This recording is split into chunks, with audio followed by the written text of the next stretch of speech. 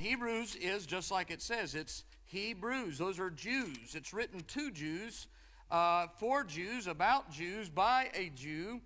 And in Hebrews chapter 2, and if anybody know anything about the covenants that God gave to the Jews, it would be a Jew and the Jews that are there. In Hebrews chapter 2 and verse number 6, but one in a certain place testified, saying, what is man that thou art mindful of him? Or the son of man that thou visitest him? Thou madest him a little lower than the angels. Thou crownedest him with glory and honor, and didst set him over the works of thy hands. Thou hast put all things in subjection under his feet. For in that he putteth all in subjection under him, he left nothing that is not put under him. But now we see not yet all things put under him. So it has a future context as well, but that's a reference to Psalms 8, which is a reference to the creation of man. He madest him, he says in this passage. That's creation. So that's the Edenic covenant. That deals with the Garden of Eden when God made man. And when he made man, he gave him dominion. He gave us that covenant that's there in the Garden of Eden. Now in the same chapter, in verse number 9, but we see Jesus, who was made a little lower than the angels for the suffering of death, crowned with glory and honor, that he by the grace of God should taste death for every man. Well, death came upon who? Came upon Adam. And Jesus comes to take away the death, the curse that came upon Adam. That goes back to the Adamic covenant there in verse number 9. And so they well understood that. That has to do with the Adamic covenant and how Jesus came to remove death by giving us eternal life.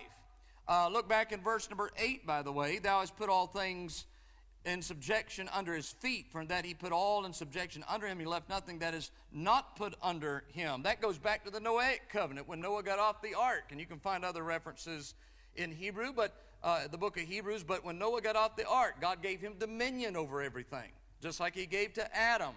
And so Noah walks off the ark, and he's got dominion over the beast and over all that was on the ark and over the earth. And God tells him to be fruitful and multiply and replenish the earth. So we see the Edenic covenant in one chapter. We see the Adamic covenant. We see reference to Noah and the Noahic covenant. Look in verse number 14. For as much then as the children are partakers of flesh and blood, he also himself likewise took part of the same, that through death he might destroy him that had the power of death, that is the devil, and deliver him them from through fear of death were all their lifetime subject to bondage. For verily he took not on him the nature of angels, but he took on him the seed of Abraham. So there we have the reference to Abraham and the Abrahamic covenant. We see that in this chapter, a reference to Abraham. Jesus, you say, what did he look like and what nationality was he? He was of the seed of Abraham.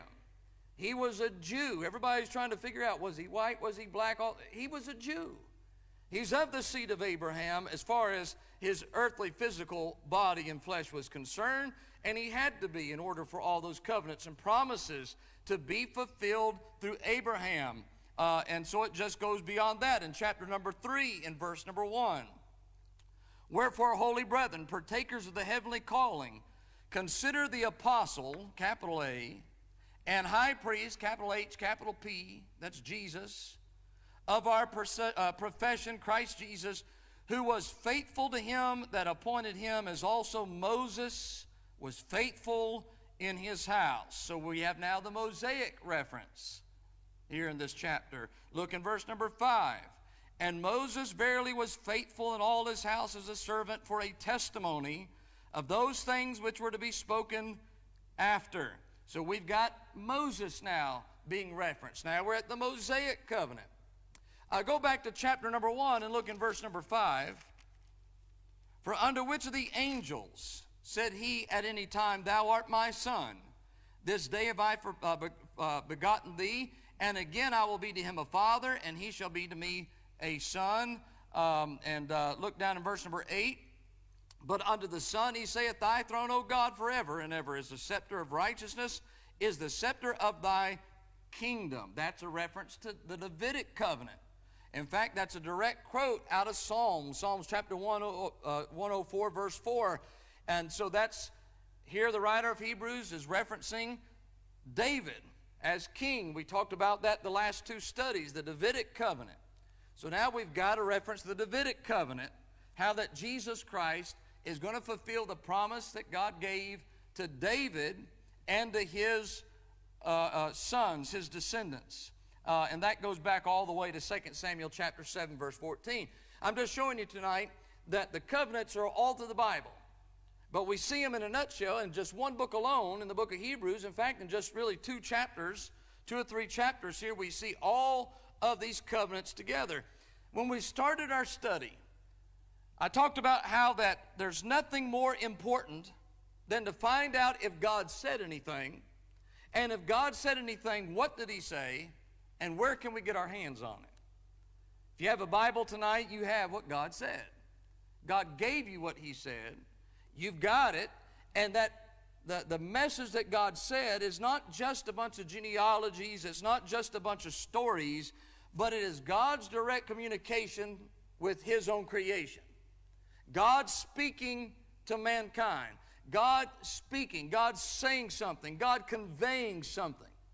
The covenants, more than just about anything else, is where God intervened in history. Now, these covenants, by the way, have covered over 4,000 years of history. 4,000 years of history in these covenants, and yet God is speaking. God is intervening. He's talking to people. He's talking to human beings. He's talking to individuals. He's talking to families. He's talking to a nation. He's talking to the whole world in these covenants. These are his agreements. These are his contracts. These are his promises that he made between himself and man. So that means tonight the Bible is what the world don't want to accept it as. It is also a history book. It's a history book. Now, if the world's concerned about history, why don't they study the Bible? But they outlaw it. And they forbid it to be taught because they don't believe it's history. But if God has spoken for 4,000 years of history, we ought to know what God said in history. That's what these covenants have all been about. We've studied 6 of them already, how God made a covenant between himself and individuals. That is what we've been studying. We've studied about the Edenic covenant, the Adamic covenant, the Noahic covenant, the Abrahamic covenant, the Mosaic covenant, the Davidic covenant. If you notice, there is a way of, they start out kind of small and go big. For example, they start out with individuals and they go up to a family, they go up to a nation. And now look at all of us tonight as we study the new covenant, how it encompasses all of us that have been saved by the blood of Jesus Christ in the new covenant. It starts off small, gets bigger as it goes. The first one was one man. Then it was to a man and his wife. Then it was a man and his wife and his children. Then it was all the ones that came from a man, his descendants, his wife, his children, all of them that were there. Then God gave David a covenant. It would be through his son and his line and his family that eventually would be a king who would be the king with a capital K, who would rule and have dominion over all the world. That's the new covenant. That's where we're studying tonight, is this new covenant. And the new covenant is set up by Jesus Christ. All these other covenants were by God to man, but now we've got one by the Son of Man, the Son of God, Jesus Christ. He's got a covenant he wants to make. And I know Jesus is God and God is Jesus, but here Jesus makes a covenant and he said, I'm going to give you a new one. Now I want you to look tonight at the last chapter of the Old Testament, and it's in Malachi chapter number 4. Malachi chapter number 4. Malachi chapter number 4, in verse number 6, it ends with these words. And he shall turn the heart of the fathers, this is how our Old Testament ends, to the children, and the heart of the children to their fathers, lest I come and smite the earth with a curse. The last word of the Old Testament is curse. You know, the Bible says, cursed is anyone that hangeth upon a tree. There's coming in the Gospel of Matthew someone who's going to hang on a tree, and he's going to lift the curse of the Old Testament law. That Old Testament ends with the curse, but I don't know what your Bible looks like. I've got a page between the Old Testament But after that, I've got another page that says New Testament. You see that? Those words New Testament means we got a new covenant in here. It isn't like the old covenant. Now, that doesn't mean that all those old covenants are done away with. It just means God's got something else that he wants to say. He's got a new covenant. And the new covenant involves not just David and not just Abraham and not just Noah and not just Adam and all those that were there. It involves you and it involves me. It involves the whole world, because in John 3:16 we're going to find that God so loved the world that he sent his only begotten Son, that whosoever believeth in him shall not perish but have everlasting life. Yes, there's an old covenant, and yes, there is a new covenant, a New Testament. That's what that word testament is alluding to. It's a new contract. It's a new commitment. It's a new promise. It's a new covenant set up by Jesus Christ himself. Now, I want you to look in the book of Hebrews, chapter number 9. If you were back there, just go back to the book of Hebrews, chapter number 9, in verse number 16. Hebrews chapter 9 and verse number 16. This is important as we study this new covenant. For where a testament, well, we just said we have a New Testament and an Old Testament. For where a testament is, there must also of necessity be the death of the testator. That means in order for the testament to be in full effect, the one that is the testator, the one that's giving the testament, has to die. A lot of times when someone passes away, we now call it a will, but people used to refer to it as a last will and testament. And I don't know if they keep that last part on there anymore, but I know they always used to. It might still be on there. But it's the last will and testament. Now, the will really doesn't go into effect until somebody dies. Somebody's got to die. If somebody left me $1 million in their will, I don't get it until they die. Now, you shouldn't wish for that to happen, but that's just the truth of it. That's how it works. You don't get it until they die. I see all the time people are putting in their will their pets. That blows my mind. I see people that are billionaires leaving their billions to their cat.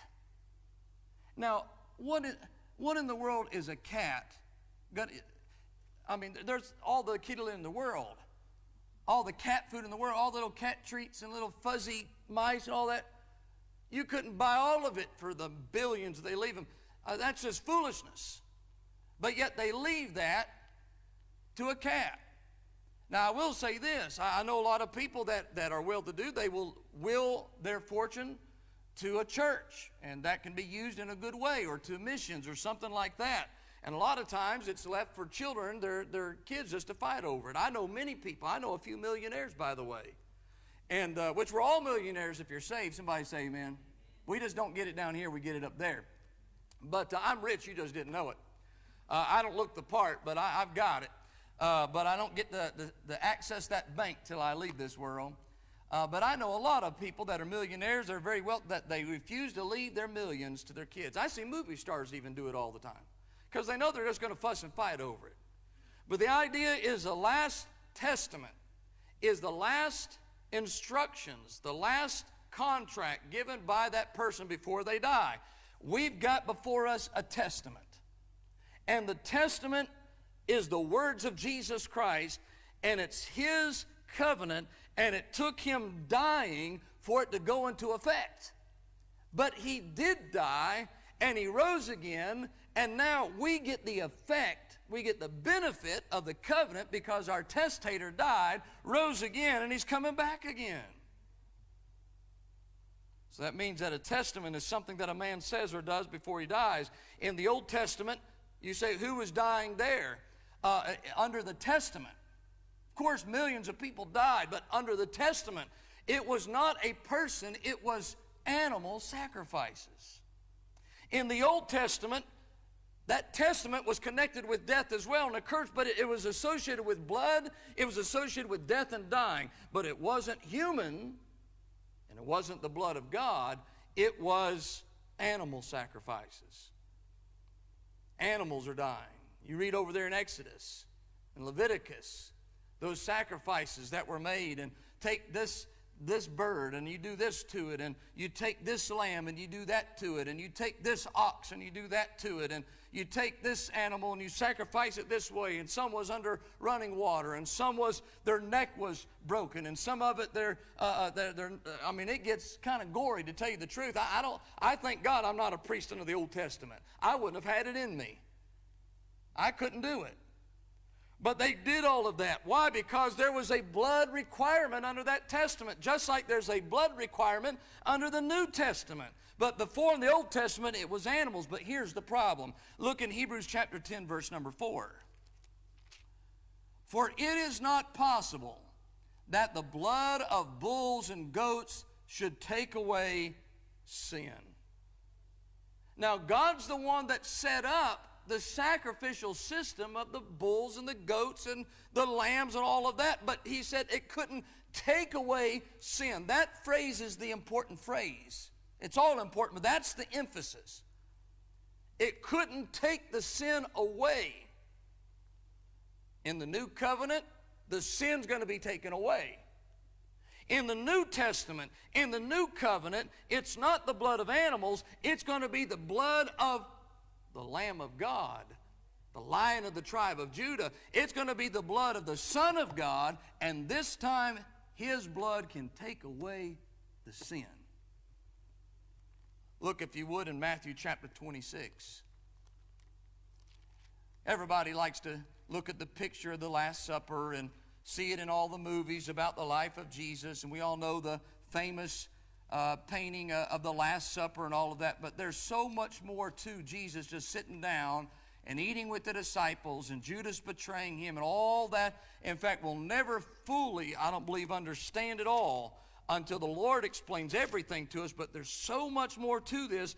This is not just the Lord, and by the way, I forgot to make the announcement. We are having the Lord's Supper Sunday night. It's a fifth Sunday. We decided to do it Sunday night. So pass it along. If you know anybody, let everybody know. Sunday evening. In fact, there's nothing unscriptural with that. It's called the Lord's Supper, not the Lord's lunch. Amen? So we can have it in the evening. You don't have to be in the morning. And so we're going to have the Lord's Supper. But here in verse 26 is where the Lord institutes the Lord's Supper. And we find it here, and we find it in Mark 14:22, in Luke 22, and 1 Corinthians 11, Paul speaks about it as well. And in verse 26, and as they were eating, Jesus took bread and blessed it and brake it and gave it to the disciples and said, "Take, eat, this is my body." And he took the cup and gave thanks and gave it to them, saying, "Drink ye all of it. For this is my blood of the New Testament, which is shed for many for the remission of sins." Every word of God is true. Every word of God is perfect. Every word of God is important. He's telling you remission for a reason. Remission of sins. "But I say unto you, I will not drink henceforth of this fruit of the vine until I drink it new with you in my Father's kingdom." And that reference to the kingdom is a reference to the Davidic promise. But right there in it, he said, I have a new covenant, and it's in this cup, and it's my blood. Now, some religions take this literally, and they believe that cannibalistically, Jesus magically turned this cup into his blood, but he didn't. His blood was still in his body. In fact, his blood hadn't even been shed yet. It wouldn't be shed till he goes to the cross. So it's a symbolic, it's a memorial supper, but there's more to it than what meets the eye. He said, this fruit of the vine is a picture of my blood. This fruit of the vine, he's holding the grapes in his hand. This fruit of the vine. The fruit of the vine is grapes, not grape juice.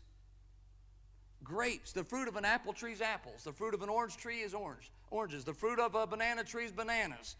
The fruit of an orange tree is not orange juice. It's oranges. The fruit of an apple tree is apples, not apple juice. The fruit of the vine is grapes, not even grape juice. It's grapes.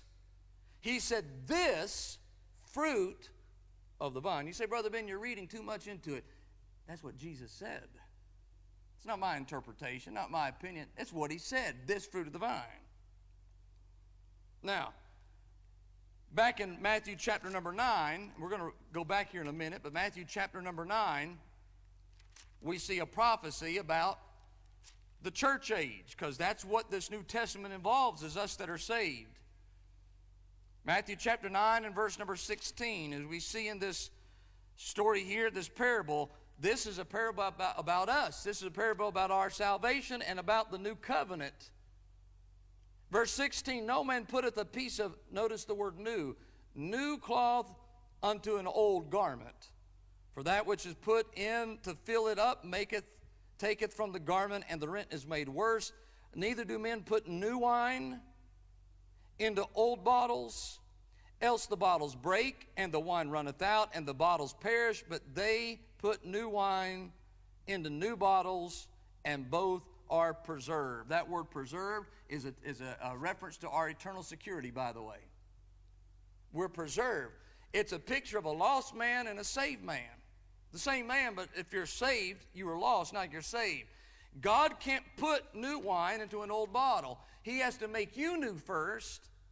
Once he makes you new, now he can put the new wine in you. But he can't put the new wine in an old bottle. He can't put the new piece of garment on an old garment. It's a picture of what Jesus is doing for us in our New Testament salvation. The Holy Spirit cannot enter your flesh until you're made new. That's why the Bible says when we come to Jesus Christ, old things are passed away. Behold, all things are become new. That's why the Bible says we're new creatures in Christ Jesus. He put new wine in a new bottle. Now, we still look like we're the old bottle. But inside of us, and we can't see it, there is a spirit and a soul that has now been made new by this New Testament. And the New Testament has made us new. And the picture that Jesus gives is of his blood. His blood. Now, I'm not going to talk a lot about this tonight, but I will give you a couple references. Look in Isaiah chapter 65. It is never a reference to fermented alcohol. I don't care how many people out there try to make it that way. It is impossible. And I'll show you proof, absolute proof in Scripture that it was impossible. All you needed, by the way, is Exodus chapter number 12. Jesus is taking the feast of unleavened bread. And if you go back and read Exodus 12, it talks about there can be no yeast, no leaven in the entire dwelling. When we observed the Passover last year, first time we observed it as a family, and I had inquired about making sure we did everything scripturally. I understand we're not Old Testament Jews, but we did it biblically, all pointing to Jesus, of course, and contacted many Jews that we know that are converted and some that aren't. And they said, make sure there's no yeast in your dwelling. Luna testified to this. We spent about 2 or 3 days before we got everything together, going to the house, getting every single thing out of the house. I know we're under grace. We did it just because we wanted to. But we went to the house and got every single piece of food out that had any yeast in it. Go home. Here's an assignment for you. Go home and check on the back of your, whatever you got at the house, crackers, cereal, cake mix. You'd be surprised how much has yeast in it. And it'll talk about, you'll see it on there. It'll say yeast or some form of yeast. And we carried it all out, put it in our shed. Now, if you really want to get serious about it, what the Jews do even to this day is they get rid of it. They discard it. They don't just put it away and bring it back in after the Passover. Because to them, and get this, they're not even born again, but they get the symbolism of it being a new thing. They want it to be a fresh start, so after the Passover, they start off fresh without any of that stuff back in their home. And so the more liberal ones will bring everything back in, but the more conservative ones will get rid of it. In fact, they go to the extent of burning it. They burn it. So once a year, any groceries that has leaven in it, yeast in it, it's burned, it's discarded, they get rid of it. We didn't do that. We put it in the building. Groceries are expensive. Lord forgive us if we did it wrong. And, we still probably missed something. We still probably forgot something in the freezer or whatever. We try to go through everything. But it's the Feast of Unleavened Bread. And God said, if there's any yeast, any leaven found in the home, that person to be cut off from Israel. Do you know wine has yeast in it? Wine has brewer's yeast in it. It has fermentation. It has natural yeast. And all new wine, and when I say new, I'm talking about modern wine, has yeast in it to raise the alcohol content in it. So there's no way that, but anyway, that's a whole other study.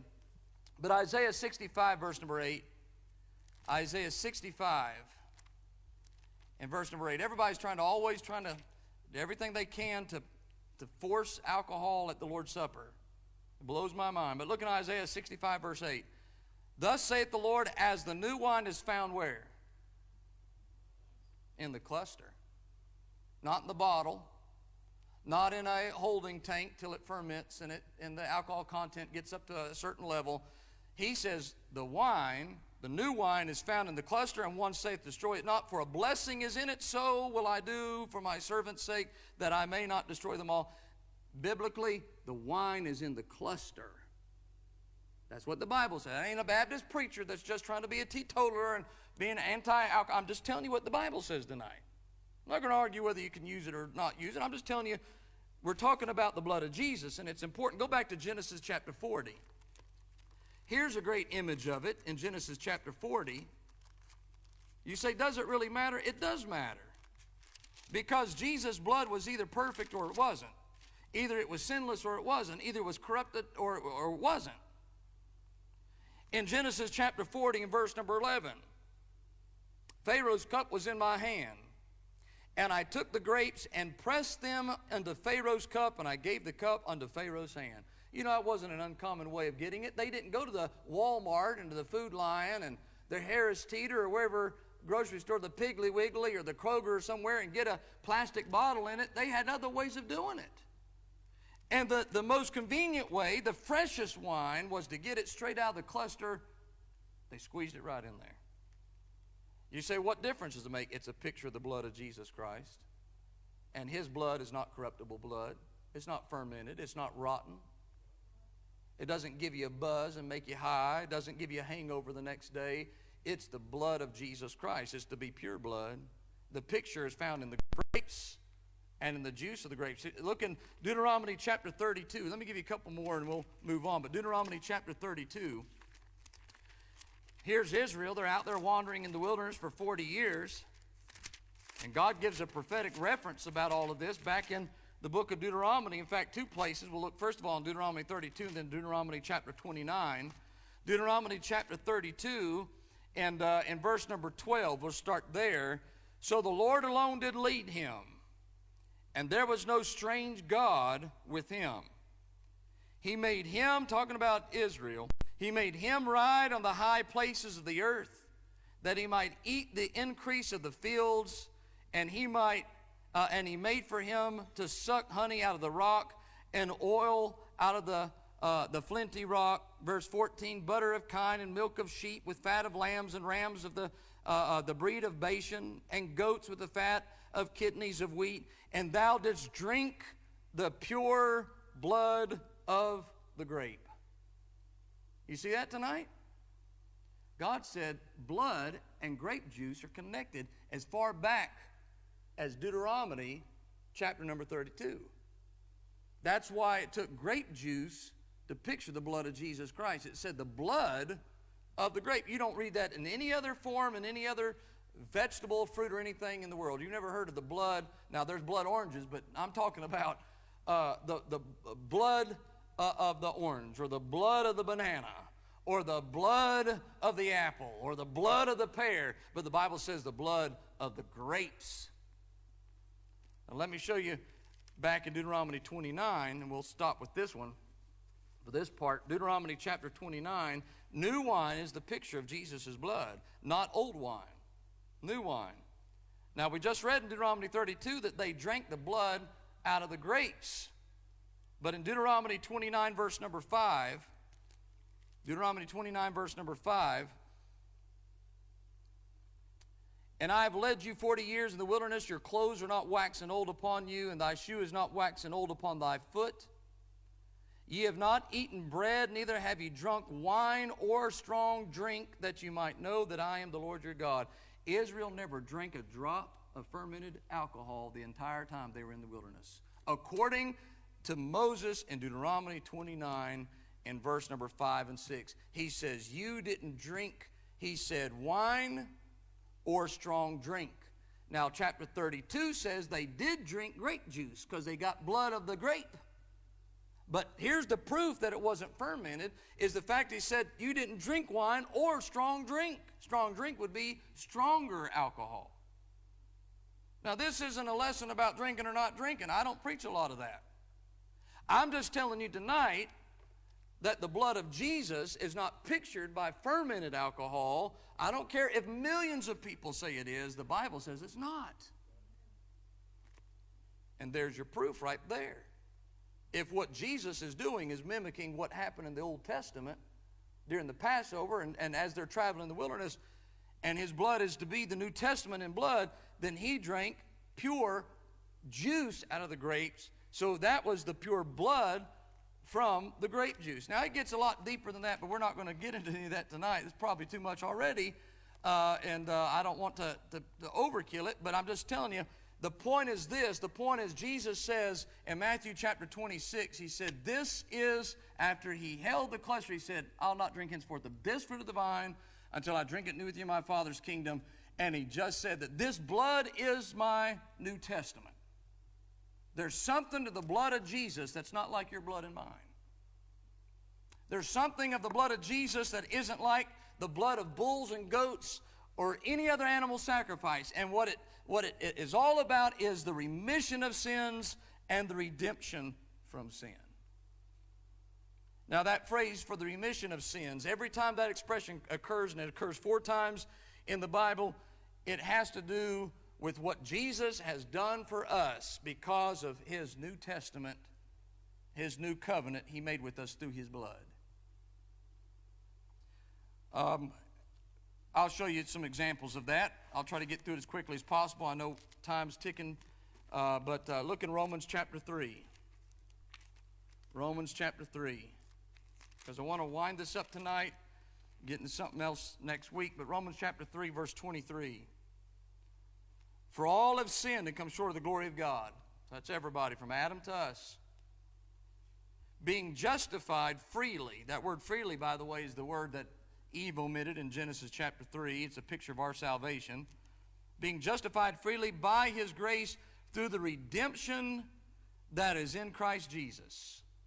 So remissions and redemption is not the same thing, but they're connected. But the grace and the redemption that is in Christ Jesus, verse 25, whom God has set forth to be a propitiation through faith in his what? Blood, to declare his righteousness for the remission of sins that are past through the forbearance of God. Romans 3, 23 and 25 through 25 speaks of redemption and remission. I'll explain that here in just a moment. Go back to Hebrews chapter number 9. Hebrews chapter number 9 and verse number 14. How much more shall the blood of Christ, who through the eternal Spirit offered himself without spot to God, purge your conscience from dead works to serve the living God. Verse 15, and for this cause he is the mediator of the New Testament. That's our new covenant. That's what Jesus was talking about in Matthew 26, that by means of death for the redemption of the transgressions that were under the first testament, that's your Old Testament, that they which are called might receive the promise of eternal inheritance. So he's talking about us being redeemed and our sins being remitted, the Old Testament versus the New. In chapter 10, verse number 4. Chapter 10, verse number 4, for it is not possible. We just read that, but it goes along with this, for that the blood of bulls and goats should take away sins. So our sins now are taken away. In the Old Testament, it's kind of hard to explain, but in the Old Testament, sins were forgiven, but they weren't taken away. God had been forgiven sins for thousands of years without any real reason to have done it, because it took blood to take away the sin. But verse 4 of chapter 10 tells us the blood of bulls and goats could not take away sin. So their sins had been forgiven, but they hadn't been removed. When Jesus comes, now those sins are removed. Now through his blood, our sins are not just forgiven, they're taken out of the way. They're removed. They're cast behind God's back. They're buried in the depths of the sea. They're buried in the sea of God's forgetfulness. He said, I'll remember them no more. As far as the east is from the west, so far as he removed his transgressions, our transgressions from him. He's got rid of our sin. He's put it under the blood of Jesus Christ. He hadn't done that in the Old Testament, but under the New Testament, he's done it. And now our sins are under the blood, and they are not only forgiven, but they are taken away. Exodus chapter 34 and verse number 6. Exodus 34 and verse number 6. Here's a great text that describes all of this. Some of y'all looking at me a little puzzled tonight. Don't want you thinking I'm trying to teach some newfangled doctrine. I'm just telling you what the Bible's been saying for thousands of years. Those that have come before me have preached all of this and taught it, and it's just as scriptural tonight as it was then. Here the Lord's getting ready to reveal himself to Moses in a powerful way. In verse number 6, the Lord passed by before him and proclaimed, so this is the Lord speaking of himself, the Lord God, merciful and gracious, long-suffering, abundant in goodness and truth, keeping mercy for thousands, forgiving iniquity and transgression and sin. Three things: iniquity, transgression, sin. They're connected, but they're not all the same, but they all are against God. And he said, I've forgiven them. But notice the next part, and that will by no means clear the guilty, visiting the iniquity of the fathers upon the children and upon the children's children unto the third and to the fourth generations. God said even though he had forgiven them of their sins, he said I couldn't clear them of their sins. And that's why he said their sins, their iniquity, their transgressions that were there, he said I could by no means clear the guilty. They couldn't be cleared until Jesus came, and when Jesus shed his blood, now they're cleared.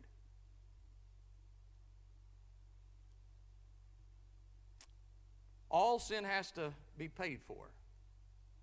And it's as simple as this. We either pay for our own sins or we accept the payment of the one that paid for our sins. Jesus paid for our sins. In the Old Testament, sure, they were looking forward to the cross, and you hear all of those comments about looking forward to the cross and backward to the cross in the Old Testament, New Testament. But the truth is, in the Old Testament, they were forgiven, but their sins had not been paid for. They weren't paid for till Jesus came and died on the cross.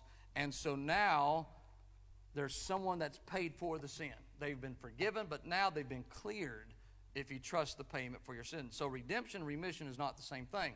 Let me give you one more. Colossians chapter 1, verse 14. Here's a big one. Galatians, Ephesians, Philippians, Colossians, chapter number 1. In verse number 14. This verse is so big, Satan hates it. He hates it so much that almost all new translations have removed the most important part of this verse. It's omitted, it's missing. And I'm going to show you how important this phrase is, and you better make sure you have it, because if you don't, Satan doesn't like this verse, and he's taking it out. But it deals with this New Testament. Verse 14, in whom we have redemption, not just remission, redemption through his blood, even the forgiveness of sins. And do you know that the new translations remove through his blood? Oh, Brother Ben, they just update the these and the thous and all that archaic language. Don't fool yourself. That has nothing to do with archaic language. How many of you can't understand through the blood of Jesus Christ? Is that hard to understand? We have to get a dictionary out and go find the old, I've got the 1828 Webster's Dictionary, and pull it out and say, I don't understand through his blood. That's just too old, archaic to understand. They've omitted it. It ain't in there. We have redemption. If you don't have through his blood, how do you get redemption? The redemption was not the bulls and the goats and the lambs. The redemption came through His blood. Without His blood, there's no forgiveness of sins. Through His blood, there's forgiveness of sins. He says through His blood, we now have forgiveness of sin. It's all about the blood. The blood is the New Testament. And it's the blood that takes away our sin. In fact, the Bible tells us of Jesus, He became sin for us who knew no sin, that we might be made the righteousness of God in Him. He became sin. He wasn't born in sin. That's why He had to be virgin born. Not just the only reason, but that's the big one. He couldn't have inherited the same sinful nature the way you and I inherited it. He was God and man, not just man. And so, He who knew no sin became sin for us. He became our substitute. He became our bull and our goat and our lamb to take away our sin. He became our sin on the cross, and because of that, He took on our sin. He paid for our sin, and now, not before, but now, our sins are redeemed and forgiven and remitted, and they're gone. In verse number 28, Matthew chapter 26, Jesus calls it a testament. And again, a testament is a last will and testament. It cannot come into effect until the death of the testator. And the Old Testament was centered around, as we said, the death of animals. The New Testament is centered around the death of Jesus Christ. In order to get their sins remitted in the Old Testament, there had to be blood shed. But God forgave their sins for 4,000 years. But when Jesus shows up, He not only forgave them, He did away with them. How do I know that? Well, look in Matthew chapter 3. I'll wind this down. Matthew chapter 3. The forerunner of Jesus, John the Baptist, is showing up. In Matthew chapter 3 and verse number 1. In those days came John the Baptist preaching in the wilderness of Judea and saying, Repent ye, for the kingdom of heaven is at hand. That's that kingdom of David. Jesus didn't get it the first time, but He's going to get it the second time. For this is He that was spoken of by the prophet Isaiah, saying, The voice of one crying in the wilderness, Prepare ye the way of the Lord, make His path straight. So here comes John the Baptist. And John the Baptist, as he prepares the way of the Lord and getting ready for Jesus to come, he's going to preach, and his message is going to be a message of repentance. His message is in verse number 8. Bring forth, therefore, fruits, meet for repentance. When he sees Jesus come forward, he says, Behold the Lamb of God that taketh away the sin of the world. The reason he's preaching a message of repentance to the Jews is because God had been forgiving them for sins for thousands of years with no reason to do it, because their sins hadn't been paid for yet. But he's declaring the one coming, the Lamb of God, is coming to take the sin away. He's coming to pay the price for the sin. Their sins are going to be remitted. Their sins are going to be forgiven. Their sins are going to be done away with. Mark chapter number 1. Mark chapter number 1 and verse number 2. As it is written in the prophets, that's back in Isaiah 40 verse 3, by the way. Behold, I send my messenger before thy face, which shall prepare thy way before thee. The voice of one crying in the wilderness, Prepare ye the way of the Lord, make His path straight. For John did baptize in the wilderness and preach the baptism of repentance for the remission of sins.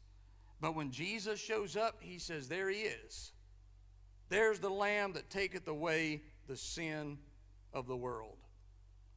Now, it goes further than that. We're not going to take time to get into Acts chapter 2. And people go over there and they try to prove that you have to be baptized in order to have your sins remitted. They go to Acts chapter 2 and get in there and try to prove that in verse 36, 38. But the word for, be baptized for the remission of sin, means because. Not, I'm trying to think how to explain it. You're baptized not to get your sins forgiven. That's how they privately interpret for. They say you got to be baptized in order to get your sins forgiven. But for means because of. You're baptized because your sins have been forgiven.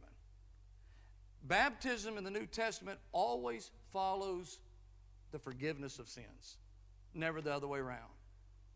And that's a great reason why we're Baptists tonight.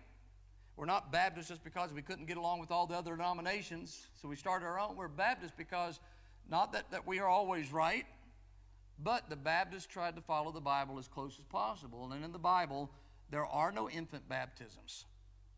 I asked a Catholic priest one time, we were talking about it, and I said something about infant baptism, and they go to a reference there in the New Testament where, in our Bible says, believe on the Lord Jesus Christ and thou shalt be saved and thy house. And he said, we suppose that when he said that, in their house there could have been babies. Now this is the logic they use. Not trying to be disrespectful, but I'm being honest. This is the logic. There could have been babies. Or how about this? There wasn't any babies. For all that matter, there could have been 25 dogs in the house and 3 cats and 4 sheep and 2 donkeys. We don't know what was in their house. You can't make a whole doctrine because you suppose something might have been there. All the body of Scripture has to fit together like a puzzle, like pieces of a puzzle, like a hand in a glove. And if one piece is hanging out here and doesn't go with all the rest, something ain't right. And we know God's Word can't contradict. God's not the author of confusion. So that means this one up here that's kind of different than the rest, either we're not understanding right or we need to pray a little bit harder about it, study that thing out more. Every single instance of baptism followed conversion. Everyone. Everyone pictured the death, burial, and resurrection. Everyone came after a person repented of their sins and trusted Jesus as their Savior. And so trying to prove that you got to be baptized, folks, that water that's in the baptistry, you know where that water comes from? The same place that the water comes from in your house. If you're on a well, it ain't holy water. I hear people all the time talking about their sins were washed away when they got baptized. Your sins don't get washed because you got in some water and your sins went down the drain and went out the septic tank, or your sins out there, it goes out to the city sewer or something like that. Your sins are under the blood of Jesus when you get saved. Your sins are actually, if you get really down to it, buried somewhere beneath hell. That's what happened when Jesus died on the cross. He took our sins and he took hell for us. They're not in a baptistry. We should be baptized, but we're not baptized to take away sin. Jesus took away sin when he died for us on the cross. Now, God won't tolerate a single sin by anyone, anywhere. But he forgave people from their sin even though they had not been paid for. But when he came down, he paid the price for our sin. And that payment, Hebrews goes on to tell us, was once for all. You don't have to come back and repay for sin. He's paid the price for all sin, past, present, and future. There's still a confession of sin, but it's paid for. And we're going to end with that. Remission and redemption are not the same thing, but Jesus did come. That's the whole New Testament is now the covenant that God made with us is that if you trust his Son, if you take his blood and apply it to your life and allow his blood, not the blood of bulls and goats, but his blood, not our works, but his blood, we now have a new covenant. And that new covenant also connects us with all those other covenants, especially the one about the coming kingdom, because the Bible says we're now a kingdom of priests unto God, and we're going to rule and reign with him. But you don't get to rule with him and reign with him unless you've come through the blood of Jesus Christ. And that's our New Testament. I'm getting ready to show a movie. It's kind of like a documentary. It's a Christian film that connects the story of the weddings, a Jewish wedding, to the rapture. It's called Before the Wrath. I don't know if anybody's in here seen Before the Wrath. Well, good. When you get to see it, then you'll be the first to see it. Don't go home and watch it yet because I want to show everybody. But very well movie. They're getting ready to do a sequel to it. It's going to come out to theaters, I think, in 2022. But it's a great illustration of what Jesus did for us on the cross and how it's a picture of us being united together with Jesus Christ getting us together to go to the marriage supper of the Lamb. At the beginning of the film, it shows in the Jewish wedding, the proposal involves a cup. And I don't want to, spoiler alert, but in a Galilean wedding where Jesus ministered, his disciples were Galileans, Jesus was a Galilean. In the Galilean wedding, when a young man wanted to propose to his bride-to-be, soon-to-be fiancée, he would take her a cup of this grape juice. He hands her the cup. If she takes it and drinks of it, she's accepted his proposal. From that point forward, there's about a year planning and preparation. I'm not going to spoil it all before the wedding, and the wedding's going to come in an hour when nobody knows but the father of the groom. The groom-to-be is going to prepare a room for his bride. Sound familiar? John chapter 14.